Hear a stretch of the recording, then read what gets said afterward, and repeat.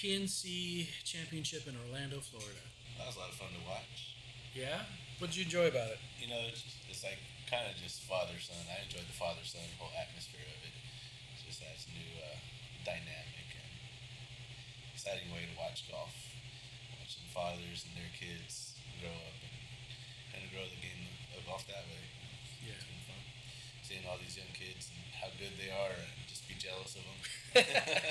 They talked about that, the memes on Instagram and stuff like that. It's like, hey, babe, come over. Mom and dad are gone. It's like, no, can't. I'm watching a 12-year-old play golf. Right, yeah. Charlie's 12. Yeah. Do you think it's unfair that Charlie's getting all the attention? I mean, you've got Nelly Korda was out there, world #1 woman, playing with her dad. You got the guys that actually won, Little John Daly, who's a Division I golfer. They won at 27 under. Yeah, they probably got less coverage, Charlie and Tiger. You had Henrik Stenson and his boy. Right, yeah. Kyle? Yeah, did you even hear about them? He had such a great... I saw his interview.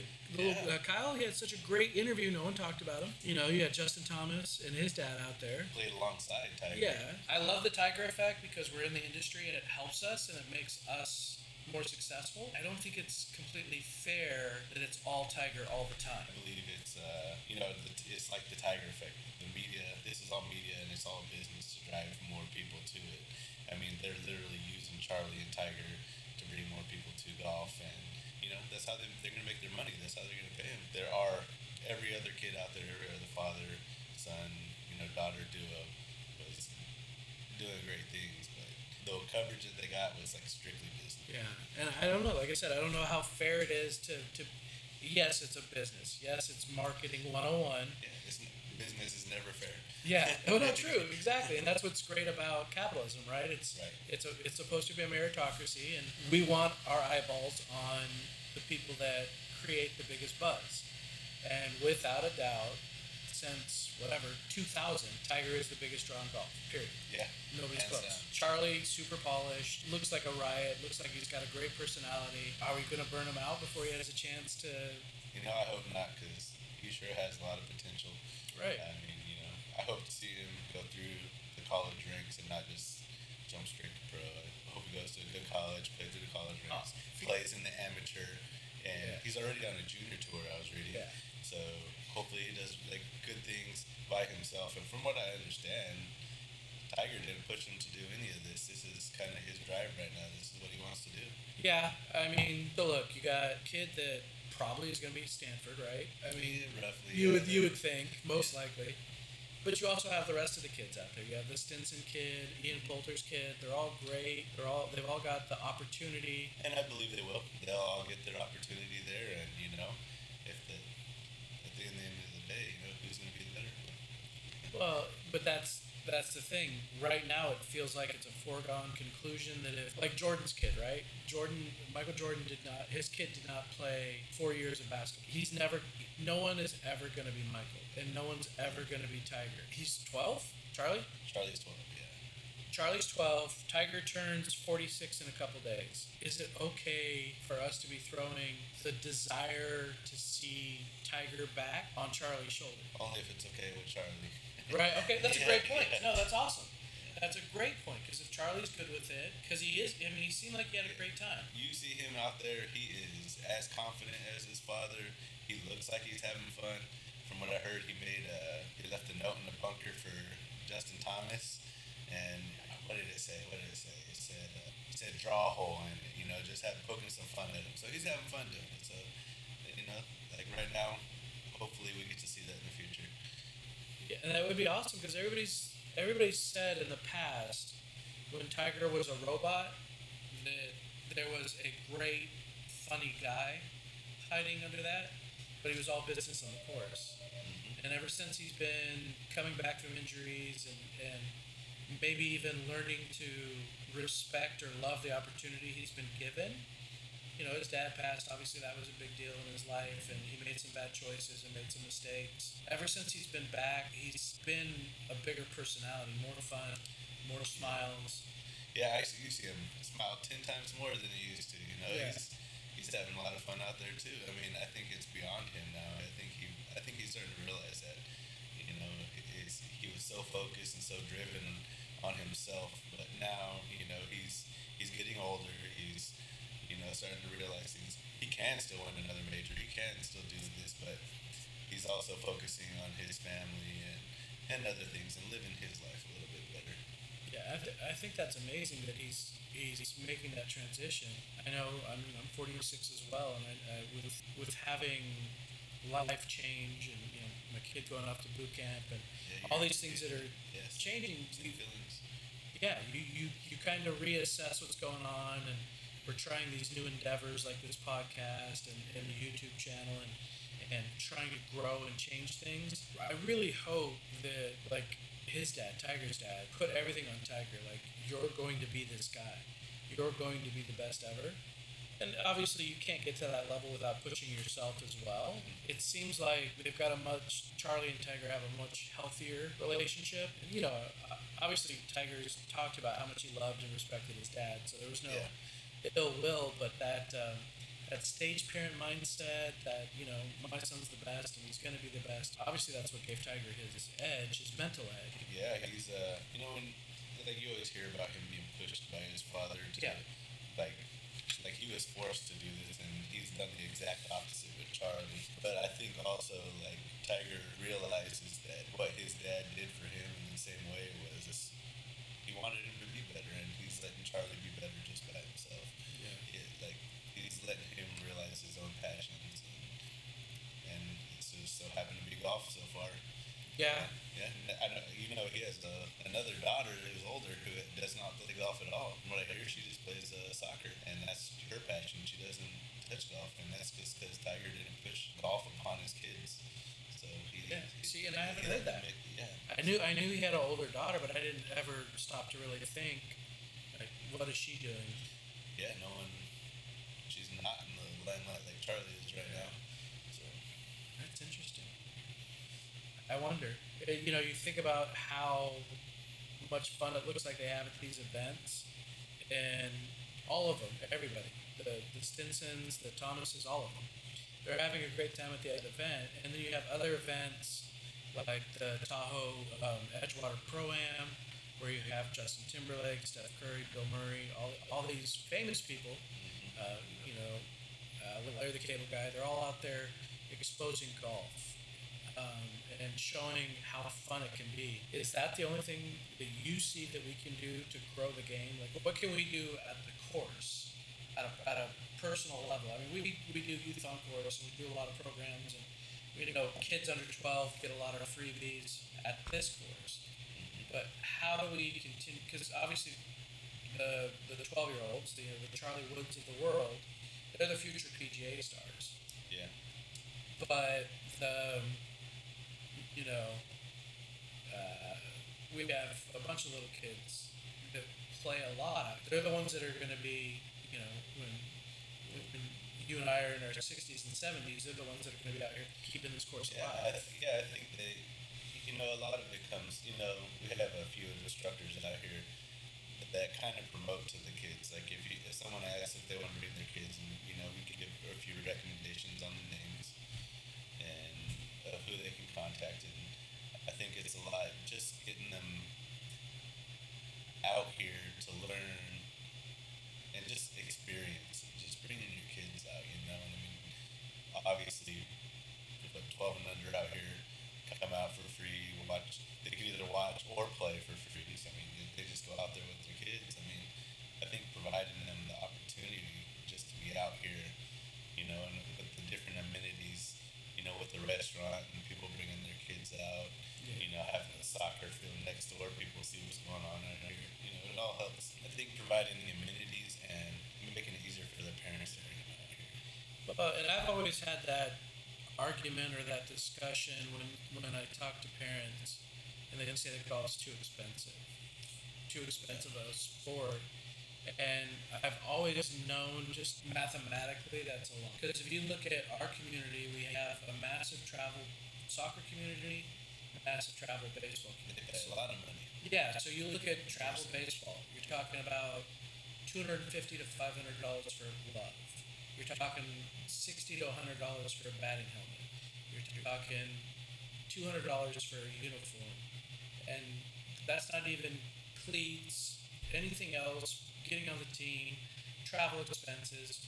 Whereas we sell a youth set of golf clubs for $140, and Very affordable. yeah, less than a minute, and you can come out here and give your, let's say, 8-year-old hours of golf at no charge after you spend the, because we're doing the range balls for free for an 8-year-old. Okay. So it may not be as sexy or as fun as like baseball or these other sports that people are into. We've talked about this several times. You get to go golfing with your boy. I get to go golfing with my boy. We're playing the same sport on the same field at the same time. It's not like baseball where you're sitting there watching your child play and cheering them on. You're literally there, and if you're fortunate enough to have a family, I mean, we've got the Olivers. You've got Bob, who's, I don't know, as old as dirt. You got Josh, who's my age, 45, 46. You got Cody, who's 17. So that's 3 generations of golfers. And they come out as a family all the time. Bob's got, 3 or 4 kids? They all come out here and they all play together. You can't do that. His wife is joining them now too. Yeah, and Natalie just decided to start playing herself. So you literally got the whole family. That's a great way to grow the game. If you have a patriarch or if you have an older member that's a golfer, if Bob never picked up golf, Josh or Cody, would they have picked it up? Yeah. Who knows, right? Well, I guess it's 50-50 at that point. Yeah, exactly. Yeah. So, but now you've got another avenue. Now you've got social media, these YouTube stars, GM Golf. We've talked about TXG and the equipment side of it. Crossfield, Rick Shields, Peter Finch, all these great Those YouTube are, I stars. think that they're like more personalities. You got the GM Golf, they're younger golfers, they're going in their different ways. Then you got your TXG, your golf nerds like ourselves, just kind of people that just do golf every day. And then those guys are reaching out to like the Instagram world, where you've got these Instagram golfers, Haley Ostrom, Claire Hogle, Paris Griffith, all these really, really talented college golfers that are finding a way to stay in the industry. So, I mean, Claire's out of San Diego. She worked with Golfholics, the YouTube channel out of San Diego for a while. And she plays with the GM golf guys, Garrett and them. So it's a really interesting community that makes the sport actually look cool, looks interesting. We're getting so many more young people who don't think of golf as a nerdy, goofy sport. I think that's the only way we're going to grow it long term. Yeah, and I think, just as you mentioned that, is just COVID has helped with that tremendously. Golf rose 200 or something percent during COVID, because, something for the family to do, get outdoors and be together. Yeah, it's one of the few things we could do. I mean, obviously the baseball parks, football, soccer, they all got shut down because of the social distancing and all that. So, yeah, it's a great point that we have a way now for people to have a good time and do some fun things that is less likely to put them in a place where they might have to, be around a large group of people. And I've always said that being out in Mother Nature and all of the great things that come with golf, it's not necessarily the sport itself that attracted me. It's the people I get to hang out with. Yeah, the camaraderie, your family, just your engagement with your kids. You can be out there and you're doing things together. It's always fun. You don't have to do it by yourself, even though you could. Yeah. Golf, you could do something by yourself or with anybody else. Yeah. And it's great just to get out there and meet. You can meet new people out there all the time. Yeah. Well, and that's what's great is like we're talking about these other sports. One of the reasons baseball's on the decline is because it's tough to get 10 or 15 kids together to play a pickup game of sandlot baseball. You need 5 or 6 guys, 8 guys to play a little bit two-hand touch. I mean, you need a lot of people for these society sports. isn't that way anymore. Society has changed. It's just your social media has changed that. Seeing golf just on there where you never saw it before. You just saw it on NBC and CBS, and that was the only place you ever saw it. Yeah, and Golf Channel and these other things have helped over the last 2 decades to really spread the word. obviously Tiger Woods is the biggest thing to really spread the word, and then you've got guys now like a Bryson DeChambeau or a Kyle Berkshire who are just doing physically amazing things. You know, DeChambeau just released, I think it was a clip on.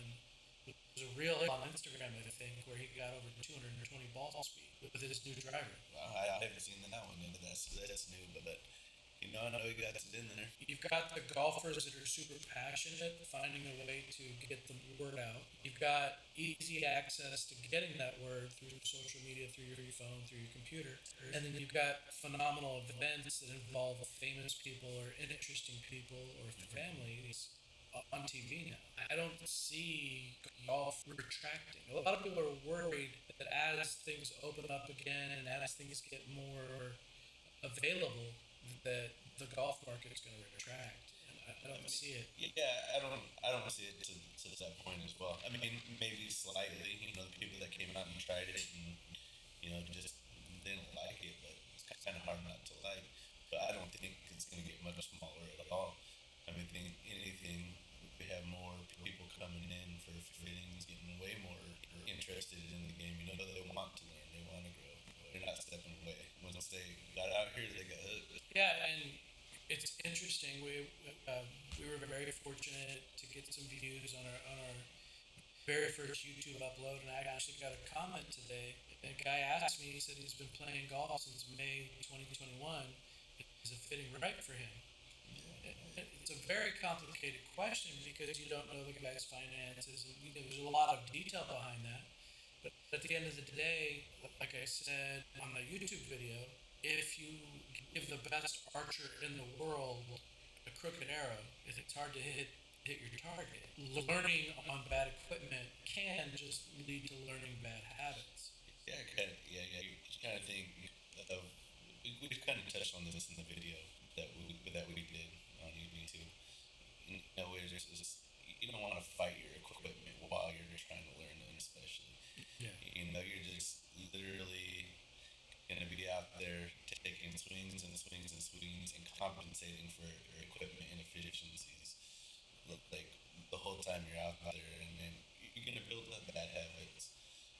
You're going to do that. I think fitting is right for everyone. Yeah, I agree. And then honestly, if you're even asked to get fit, you're wanting to learn, you're wanting to get better, and you're gonna. I think equipment can help you do that. Yeah, but it definitely stops you from blaming the equipment at that point. Like that the equipment's not the problem. You need to fix your technique. But maybe that point go get lessons. Yeah. No, that's exactly right. Because it's some of the best money you can spend is lessons. But as with all hobbies, with all things that we do, you have your gearheads, your tech geeks, your people that get really deep into the minutia of everything. And currently, it's new gear season. All the new releases are coming. We've got some great product coming our way. Companies like Mizuno have possibly created the best set of irons ever, according to Golf YouTube. I mean, the reviews on these things are amazing. So, according to my own biases, as the Mizuno guy in the room, yeah. So, is the new gear worth it, or do we? I mean, we sell gear for a living, so it's important for us to have happy customers because they buy more gear in the future. So, do I tell my customer that comes in today and says he needs a new driver to buy the discounted Epic on the wall, or do I tell him, hey, if you just wait 2 weeks? It's a tough question, Yeah. I mean, there's guys out there that just, they've been playing the same driver for 20 years and they just won't upgrade. That's what they hit, that's what they know, and then, it's a tough question when it's a couple years old, but honestly, if they release it, they have something that they added to the equipment to solve a certain problem. Right. I mean, that's kind of where they make their money at. I mean, they're constantly doing engineering and research on how to fix a problem. We see a lot of lately is just, the forgiveness of clubs. You know, they've moved masses around, deep, back, low.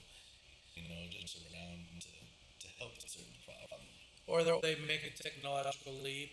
You talk about the Callaway, the original Epic had the jailbreak technology, which was a leap forward. You've got speed foam and other things that TaylorMade's use. They're now have a brand new, never in the stealth, and never before used material on the face. That's such a scary thing because you think about something that's traditionally proven like titanium. If you put, yeah, it's been around forever. It's in almost every driver golf head, even the inexpensive stuff now has some kind of titanium. It's a proven material that's going to last forever and does exactly what it advertises. And now we're taking something that's traditionally known as strong but brittle and putting it in a high impact location, and we're telling people this is going to be the latest and the greatest. It's the next best.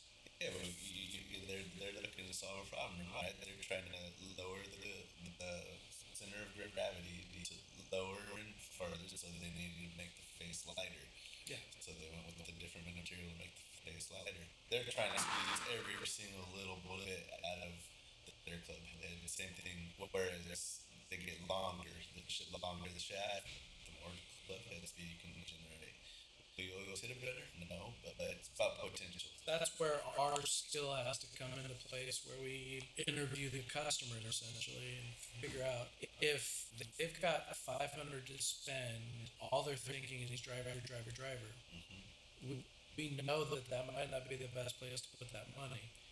Or we know that we might be able to get them a driver from a year ago at a discount, take the remaining amount, let's say the City Epic is going to sell it for $400 on sale. The current Epic. They had $500 in their pocket. They've got $100 for lessons. That's possibly a 4-pack or a 5-pack of lessons. If they get into a properly fit driver and they get lessons, for the exact same amount of money, or buying the newest, shiniest, brightest thing, it's almost our responsibility to give them the options. Obviously, we never say no. If you want the new driver, get the new driver. But I think it goes back to if you buy something off the shelf, you buy something that's discounted and off the shelf, it's still not going to fit you. Right. It may be in the realm, but it's not always. Maybe stiff or stiff. That's kind of really all you see in there.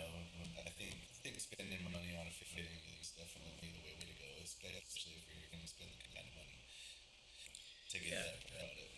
Well, not everybody in the industry agrees with you. We've obviously heard recently, and Adam from My Golf Spy just retweeted. I said it once and I'll say it again, fitting should be free. As far as I'm concerned, that is insanely ignorant and disrespectful to the people that do the fittings, yeah. Well, not necessarily the upper echelon of the fitting group. You know what I mean? If you're talking about walking into a box store like a Dick's or something like that, and you just get your numbers off of a launch monitor, the guy says, okay, your swing speed is 100, you're a stiff. If that's what you mean by fitting, absolutely that should be free. That's garbage. Yeah, that definitely should be free. That's a big merchandiser's dream, to sell. Their goal is to sell as much product as possible. Yeah. Whereas, I don't know, our sellers have more of a passion to get people the right equipment and want to do the research and kind of research driven on selling the right stuff, not just something off the shelf. Yeah, and I definitely don't disagree with our model. Obviously, I had a pretty big hand in writing our policies, but our fittings are essentially free unless you don't buy from us. So you buy from us, we don't charge you the fitting. You buy your clubs from us. That's how we get paid. The guy that wants to shop eBay all day long and just wants to know what to look for, wants to come in here and essentially waste our time and walk away and not buy anything from us, That's an hour or hour and a half of our time, our expertise, our equipment. There's wear and tear on things. We need to be able to recoup that expenditure. I mean, there's overhead and everything that we do. We got to pay our own salaries. We got to take care of ourselves, take care of the course.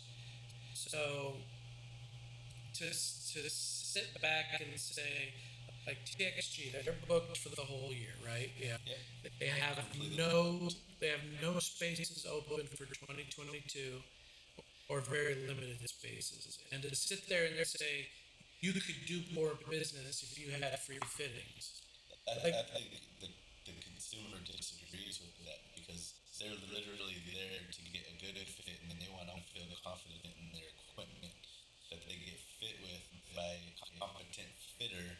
You know, they want that feeling that they paid for something that's worth something.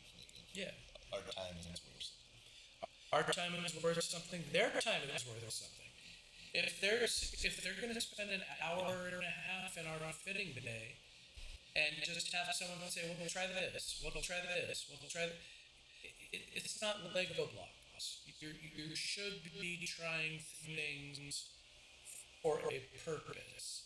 Like, oh, this is spinning too much, or this is launching too high, so we're going to try this shaft for this reason. And you know that reason, and I know that reason because we know EI curve, so we know the bend profiles, and we know how things respond because one, we swing everything in there. We physically try everything to make sure we understand what we're feeling, but two, we educate ourselves. And that's time and energy and money. Someone has got to recoup that. I understand where he is coming from in regards to volume has its own reward. Volume over quality is a problem. And if you don't, you have guys that make a whole career or a whole life out of building fitting studios, like Club Champion, True Respect, all these guys. If they weren't getting paid for their work or their time, how could they house? I mean, we have a great setup, and we house 1/10 the shafts that those big companies have. Yeah, they're huge, but they've built a model, where they certify fitters and they get people in there that value their time and the fitter's time. They use the best equipment to do that. It's not a digs per se. I don't want to crap on digs, but they have a step down on the launch monitor.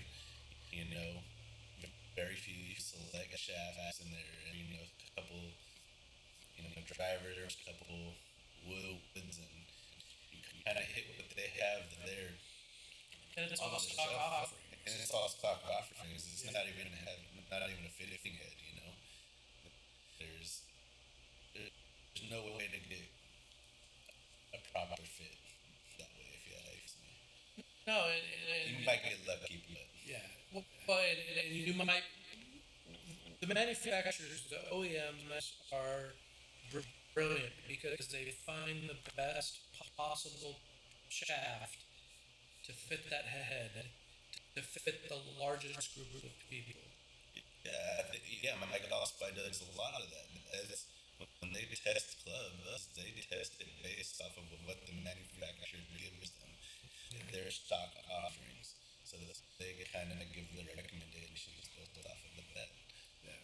But we have put exotic or unique shafts into heads. Even heads that were 5 years old and seen massive improvement. Even heads that we don't even carry. Yeah, we have the ability to take care of that, and that's again, unless you just want to sit here and go, oh, try this, or try this, or try this. You need someone who's intelligent, competent, and understands the golf swing and the way that things operate. Or there's just almost no point in doing it. And if we continue to have deeply satisfied, happy customers, I will fight all day, tooth and nail, and tell you no.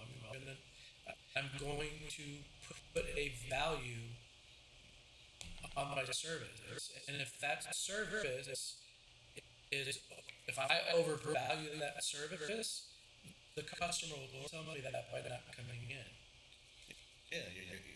I mean, at the end of the day, you're gonna make money by charging for fittings, by giving me free fittings. How much product do you sell just off the rack? I mean, we sold almost all of our stuff off custom fittings. Yeah. Almost everything. Well, I've pretty much stopped ordering. I don't order stock irons anymore. Yeah, we don't order because we do it all custom. It's all custom work. Continuously shrunk the amount of woods I carry because, again, we do it all custom, and the customer's happier. They're that way. Yeah. The return rate is near zero for us because we make sure. One, the customer is educated and knows what they're looking for. We make sure the customer is happy before they leave, and we never ever go back into the customer's wallet. It's not about the money for us. Do we get the right product in that customer's hand, and are they happy? Because if they're happy, I will get more money in the sale later. More for the rest of the stuff that way. Yeah. And you have to keep seeing them every day or every week. Every week, you have to be able to. Yeah. Do you think and no disrespect to my Microsoft, I think what they do is great things. Adam, Tony, all those guys, they do great things. I love the research and I love the way they do that. I think this is kind of a step aside from. Is he doing from their norm and saying that golf fitting should be. Do you think he's doing it for click? I also think he's trying to get again. It's market. It's a business, right? Just like Tiger. It's any controversy sells. So he's definitely maybe this is his model. This is his plan. And I believe he believes what he was saying. Yeah, they don't sell a product.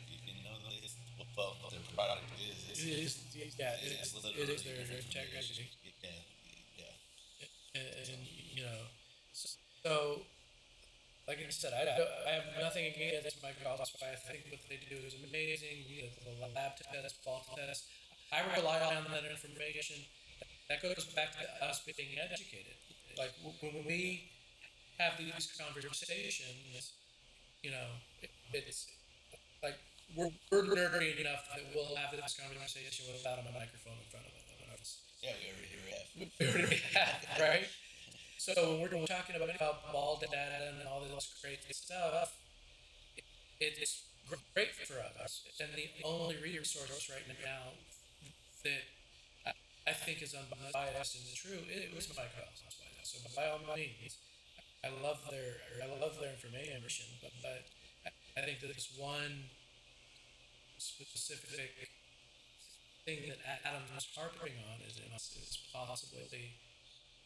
Yeah, I think all the rest of their stuff is data driven, and where I don't think this data that he's bringing up has any. Well, it's got any value to it right now because that was back 20 years ago when we worked in that one. When he was in that industry, and it's a completely different beast now. Yeah. You have people understand the need for custom fitting now. People understand. In the past, everybody said, shaft, it doesn't matter. Striking is king. Even Crossfield, for years, when he first came out, he said, shaft flex doesn't matter. None of that matters. Just striking is king. Well, it matters because that's your connection. The grip connects to the shaft, shaft connects to the head hits the ball. The shaft is what connects you to your end product. So you've said it several times. It's a timing device. Yeah, literally, that's exactly what it is. You can go, what somebody, well, if I swing 100 miles an hour, you put a shaft in their hand, they can't hit the ball, put it like maybe a red flag in their hand, and they start, they start fighting in the middle, and they start timing them, and they're like, you're getting on the right track. Yeah, right. And we've had um, OEM fitting days out here in Callaway and Missouri, and they come out here and help our customers, help our golfers. It's great. It's good marketing for us. That's really good for us. But what I love about it is we have another golf nerd to learn from, and they do really fun things like giving a guy that swings 120 miles an hour with the driver, giving him a ladies flex 5-wood and watching him just destroy the ball, and then looking at the golfer's face like, what the hell is this? What happened? Yeah, it's so funny. Yeah, I just love being out there with them. Every fitting day we have, you see me out there with them. Like just, kind of off friends like to pick each other's brains, and we're just watching with them what they're doing, and it is kind of funny sometimes. I was just handing in somebody something that they thought that they'd never hit. And Yeah, they're kind of disbelief for a second, and then they come back and they're like, try that again. yeah, and they think there's a trick. They think we did something to kind of deceive them, but the reality is most of us learn things a little bit differently. They're a little bit off of the exact truth because we're learning through someone else. We're learning through an instructor. We're learning through a manufacturer who's got a specific story they're trying to tell you. So they're going to tell you you need a hazardous T1100, 6.5 because you swing and get this with this and then that, and you've got all this great data as far as tempo and flags and toe kick, and everybody is building for this specific marketing story that they're trying to tell. But sometimes the iron or the swinging machines aren't as good as real humans. And which again goes back to what I love about what TXG does when they're doing equipment testing, because they have real live humans, and those humans respond differently to different stimulus. Yeah, you're exactly right. When you're looking at the iron and on those single machines, it's all about the perfect structure, but the golf is all about imperfections and the same ball speed off center and strike as you can on a center and strike. Their equipment works completely different ways. When you put a human aspect of it. Yeah, and you can't really understand how touch and feel and balance and the human part of it affects the game until you really get out there and you start trying to do unique and different things. Like again, we were talking about Charlie and the rest of the kids out there making shots that we would love to make someday. You know what I mean? And it's technique and it's feel, and again go back to Bryson as a big lightning rod in the industry. He's trying to make every swing exactly the same, regardless of any other outside stimulus. Mm-hmm. And then you got a guy like Phil Mickelson or um, Savvy or these other field players that are out there just kind of Lee Trevino just doing these really crazy things and then just like, experimenting with the different methodologies. Yeah, the different methodologies, and you probably could have them any equipment and them make to do it with it. Yeah, They're just that good. They're the field player. They'll fill it the whole way through. yeah. And some of them couldn't tell you. It's funny. I mean, about 3 years ago, I think it was Patrick Reed had announced that Callaway had nailed his clubs wrong. It was 2 degrees flat instead of 2 degrees upright, and I hadn't heard that. yeah. So it was just right before Masters, I think it was, and it just blew my mind that no one really understood how big a deal that is. Because they said, oh, he's a world class golfer. He can make a deal with any equipment, and that that goes back to our fitting conversation. Like, no, that's the idea is for them to not have to think. That's crazy. Yeah. It's crazy.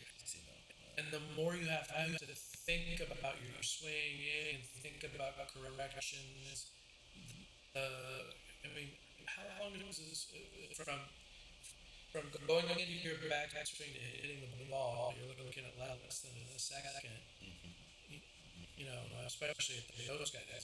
I mean, those guys are just swinging in 110 miles an hour with a 7 iron. You don't have any time to think or correct or fix. It's just it doesn't work. Especially when you're out there on the course already, and you're not, you're focused on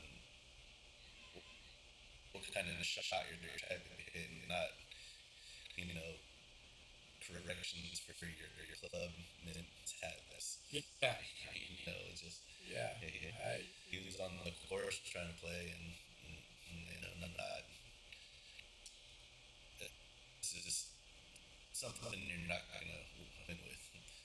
Yeah, it's really difficult. I mean,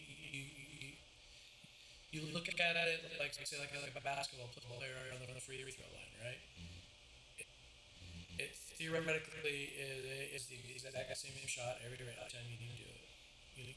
So same distance, balls also the same way, rims the same size, everything is exactly the same. And the best guys in the world are free throw most 80%, 85%. You get golf every time you stand in the tee box. It's different. You've got it's not level. The ball might be slightly above your feet, slightly below your feet. Tee height might be different. Might have wind in your face, wind on the side. But like every single thing is different. So you have to factor all of that in, and then factor in whether or not your piece of equipment is going to operate the right way. It's not a simple sport. No, I was watching a little video the other day. They said, "What's the hardest sport?" And people were like, "Well, baseball." And they're like, golf hands down. Golf is a very, very tough sport. Everything changes every single time. I watch more people make contact with the baseball than they do Yeah, I look at it this way. You look at some of the best baseball players to ever play the game. Derek Jeter says his golf is harder. Hank Aaron, golf is harder. I mean, the best baseball players on the planet will tell you golf is harder. Steph Curry, golf is harder. Yep. I mean, they all, anybody who has reached a level, a world class level in a sport, and then tries to go golf.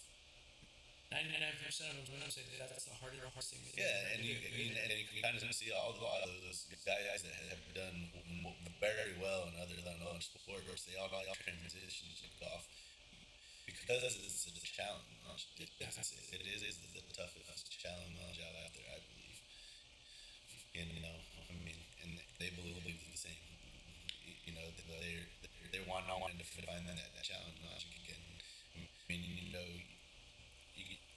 can reach the apex in basketball or baseball, and then come to golf, and then you're completely mind boggled that you can have a bad day.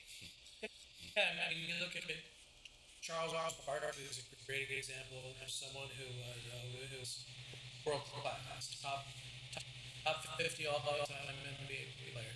Got so twisted up in his head about golf that he has a historically bad swing. It's better now. He's finally getting better, but again, this guy was an athlete. Like NBA players have phenomenal control of their body.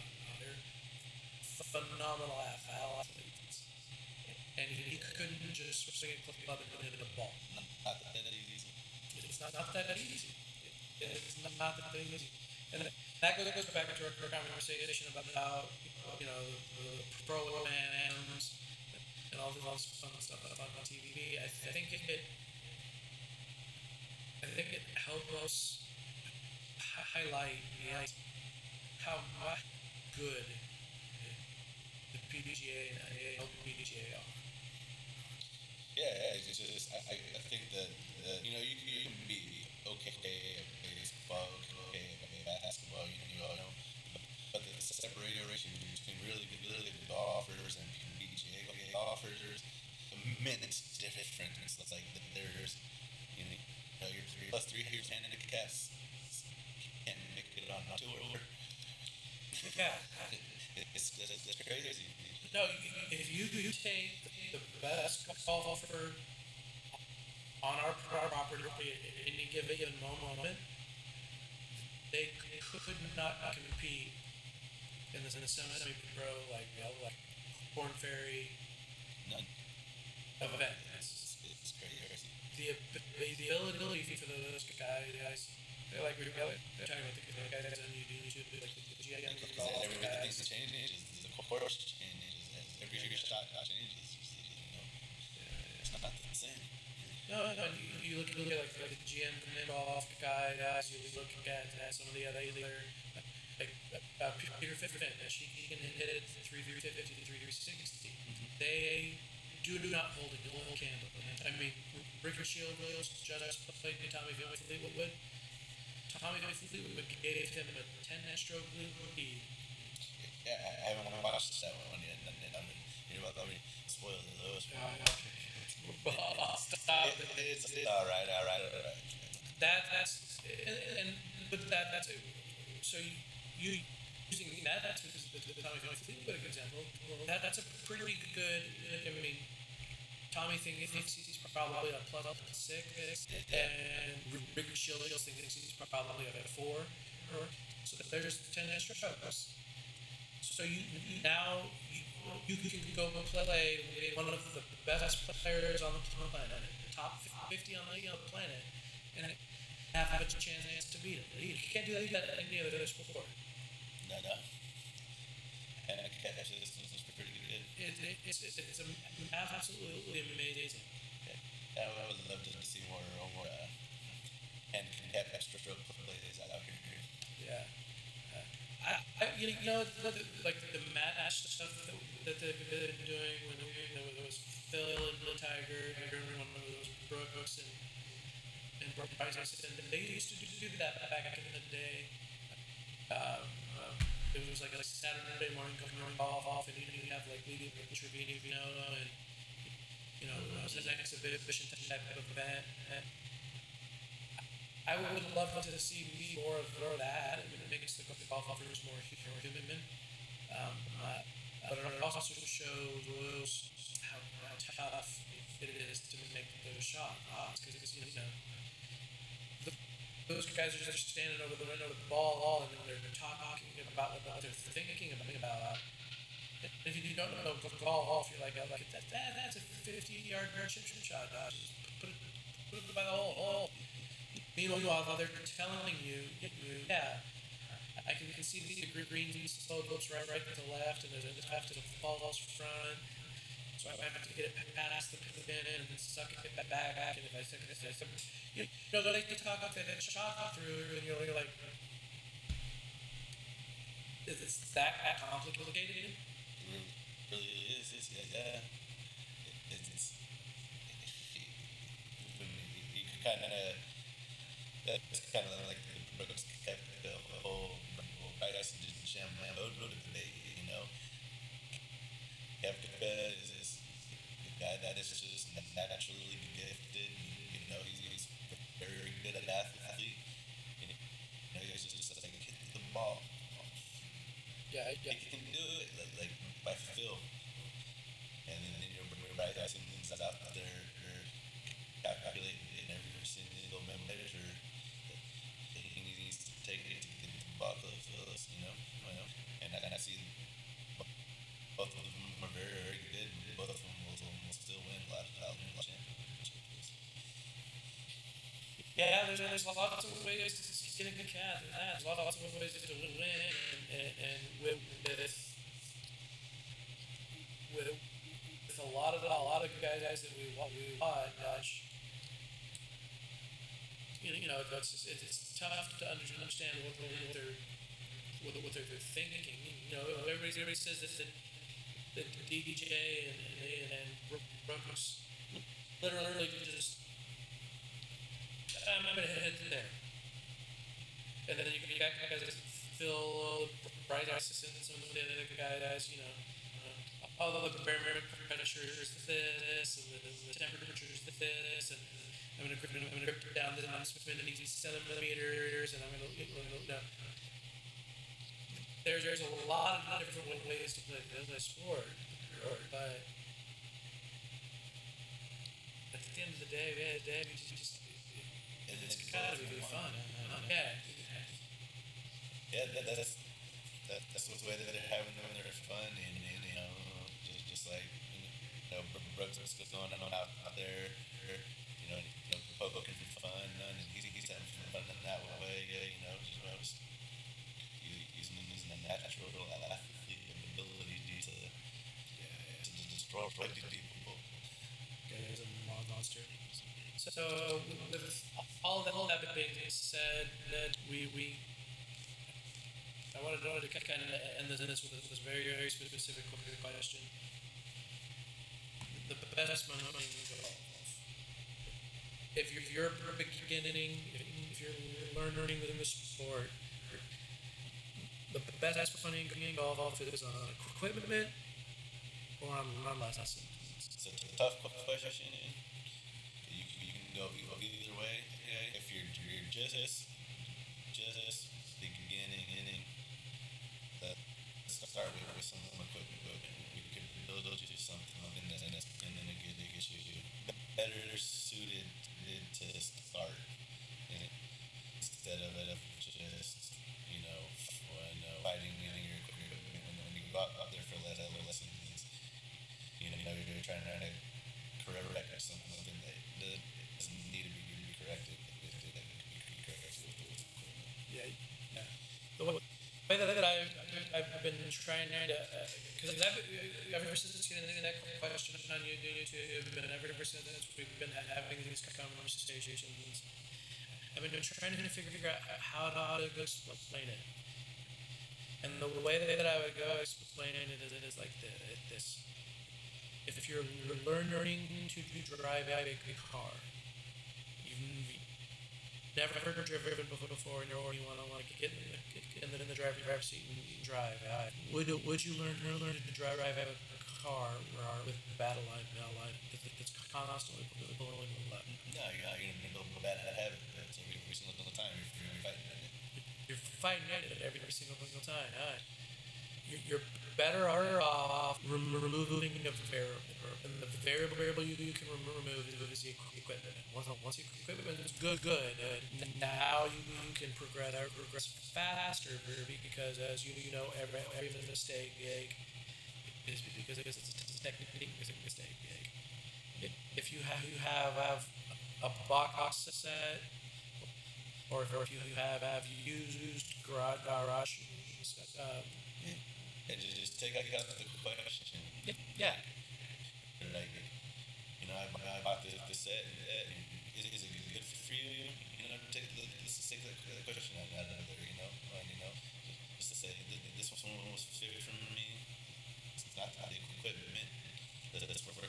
Now I can work on my game. Yeah. Now I can take this. And that 100% and it has everything to do with proper budgeting of a course. If you don't have the budget to spend on custom clubs or clubs in general, 100% get involved, get started. Getting started is more important than waiting. If you can get the equipment, and then find an instructor that suits you. The most expensive instructor may not be the right guy for you. We have 3 instructors here that freelance for us that are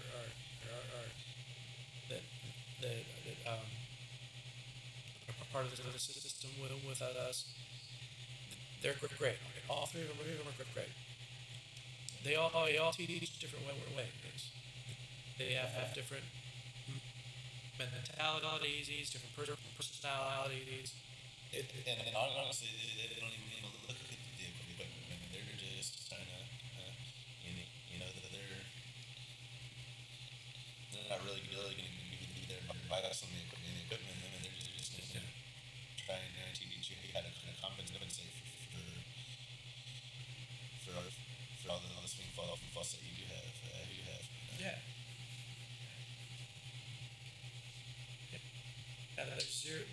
There's zero problems with finding someone who says, because I've heard the same thing 15,000 different ways, right?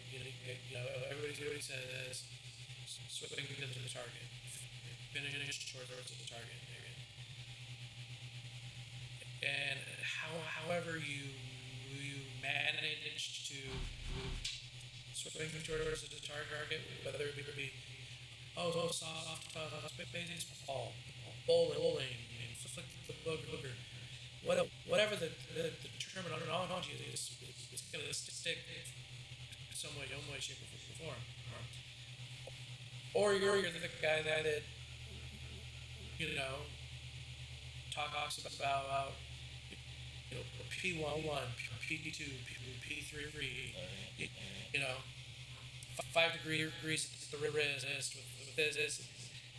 Well, whatever works for you, go for it.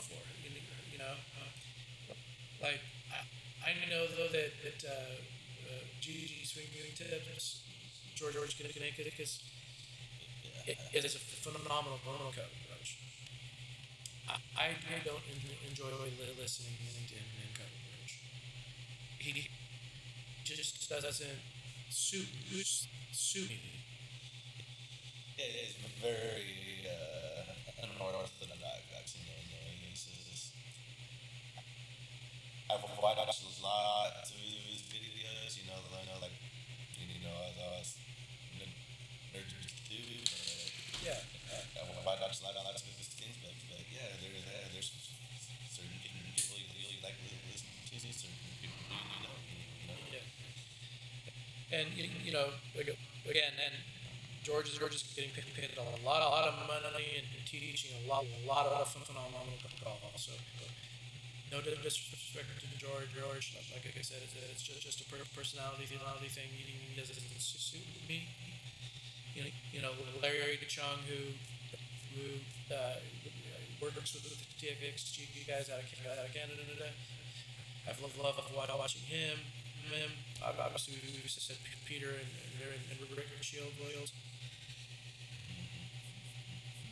Both fun to listen to. So there's a lot of different ways to learn. Um, is YouTube golf free golf lessons valid? Is it good? Is it a good way to learn? I know we love it. We both enjoy watching it for the entertainment.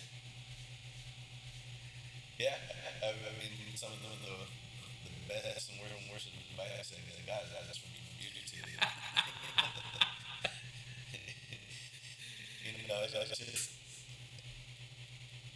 It's like, yeah, you take the lessons and the stuff that you give there, and you try to implement it, but you can't see yourself on how you're doing it.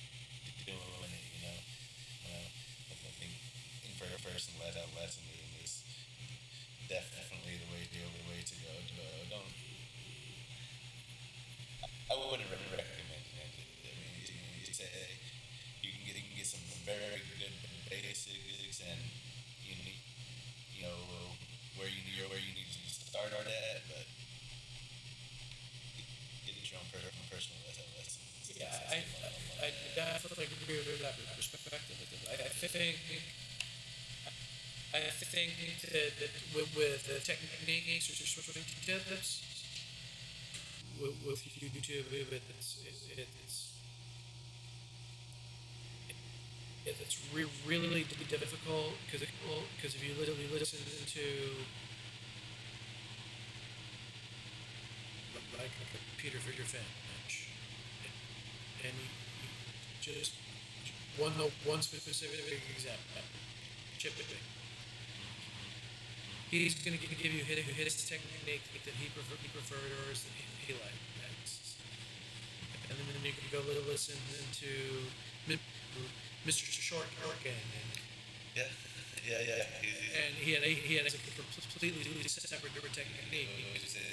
Chunk can run. Yeah. There's a lot of bounce on this wedges. He uses it to the fullest, Yeah. And then Phil Mickelson engine on hold, which is really steep and deep, completely different. It's all about techniques that they personally feel and like, but so different. As a new golfer, I finally get the 50-yard or 80-yard shot out. I've been practicing, and I've been standing over the ball, and then I can go, well, wait, Peter said do this, but Phil said do this, but Mr. Short came and said that do this, and it just slows you down and hampers you. So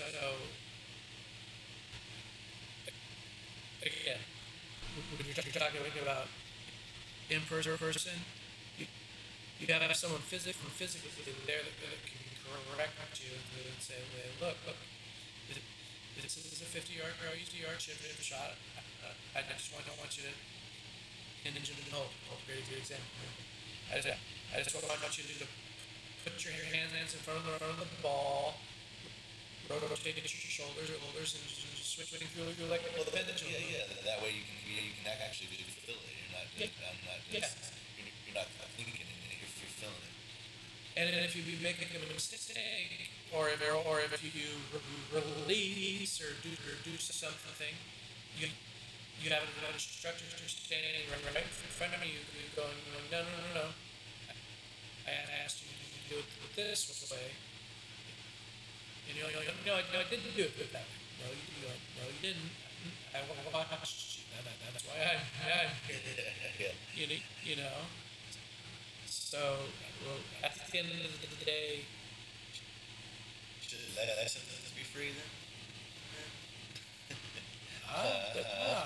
that's a great question, right? Yeah, right. You know, is do you do them like the first lessons is free?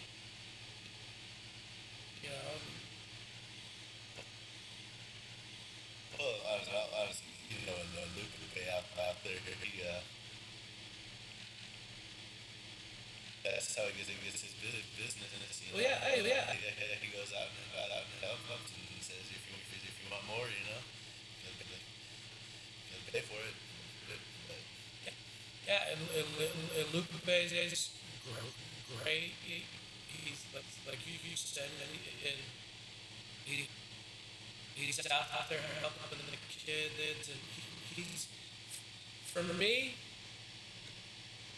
going back to the growing the game conversation, quality and instruction. Because when you're good at something, you have more fun doing it. yeah. Quality of the instruction, quality children's programs. That's going to get more golfers or first to stick than anything. I think. I like the idea of having, you know,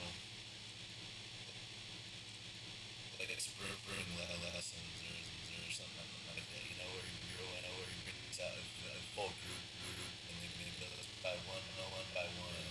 Everybody, everybody gets a little bit of help of other people out there. You're seeing other people go do it.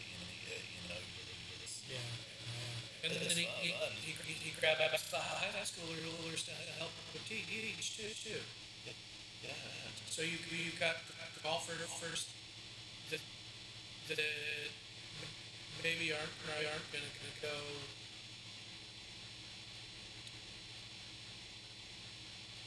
Division One golf, but they might they'll play at a college somewhere,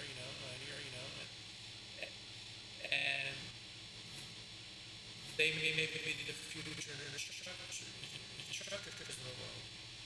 Meaning,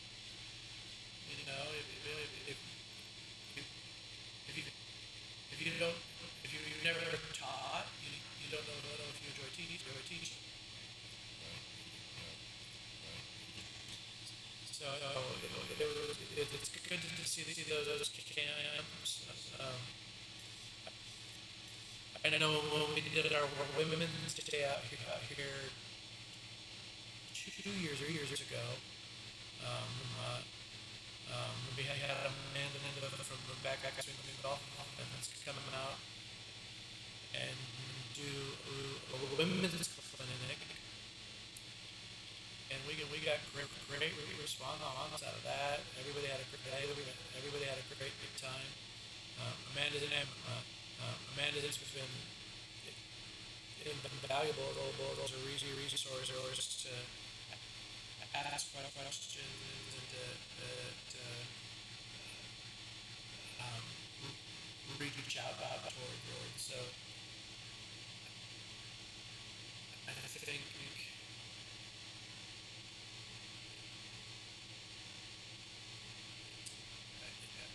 it's not an easy answer, obviously, but I think lessons are probably the best money in golf. Just, just kind of wrap that bow up. I think lessons are the best money in golf, but Get, get over time. over time, yeah. Because you get more bang for the buck. You know, you get your 500 driver, $500 driver, or you get 10 lessons for $500. Long term, those 10 lessons are going to provide more for you than that driver will. Unless it's a perfectly fit driver it makes life easier. Um, but it's tough for me to say as a tech nerd, as an equipment geek, as someone who um, is constantly tinkering.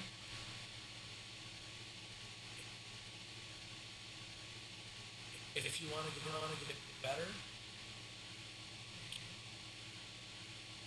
get your equipment, get the right equipment, and then stick with it. I don't think anything. I don't think adjustable weights have really helped. Average golfer. As a tinker and a nerd and a golf nerd, with just the way they said for 5 minutes you're always massing on something, but never work on your swing, just trying to figure this out. Yeah. And the golf varies every day anyway. Your swing varies every day. Yeah. Every day. Yeah. It's great. Yeah, right. If it stays in the same setting all the time. And then that's what it's supposed to be. It's supposed to be a fitting tool. Yeah, you fit in those exact weights. It's not meant to be tinkered with. I don't believe. So No, even though it is adjustable, no. the reality is if you're being a stickler, the rules indicate you cannot adjust your equipment in the middle of the round. So adjusting your equipment on the driving range, I still don't agree with, but if that's what you do, fine. But once you start playing, that equipment is supposed to stay where it's set. By the rule. I mean, you're just having a weekend match with a bunch of buddies. It doesn't matter. But at the end of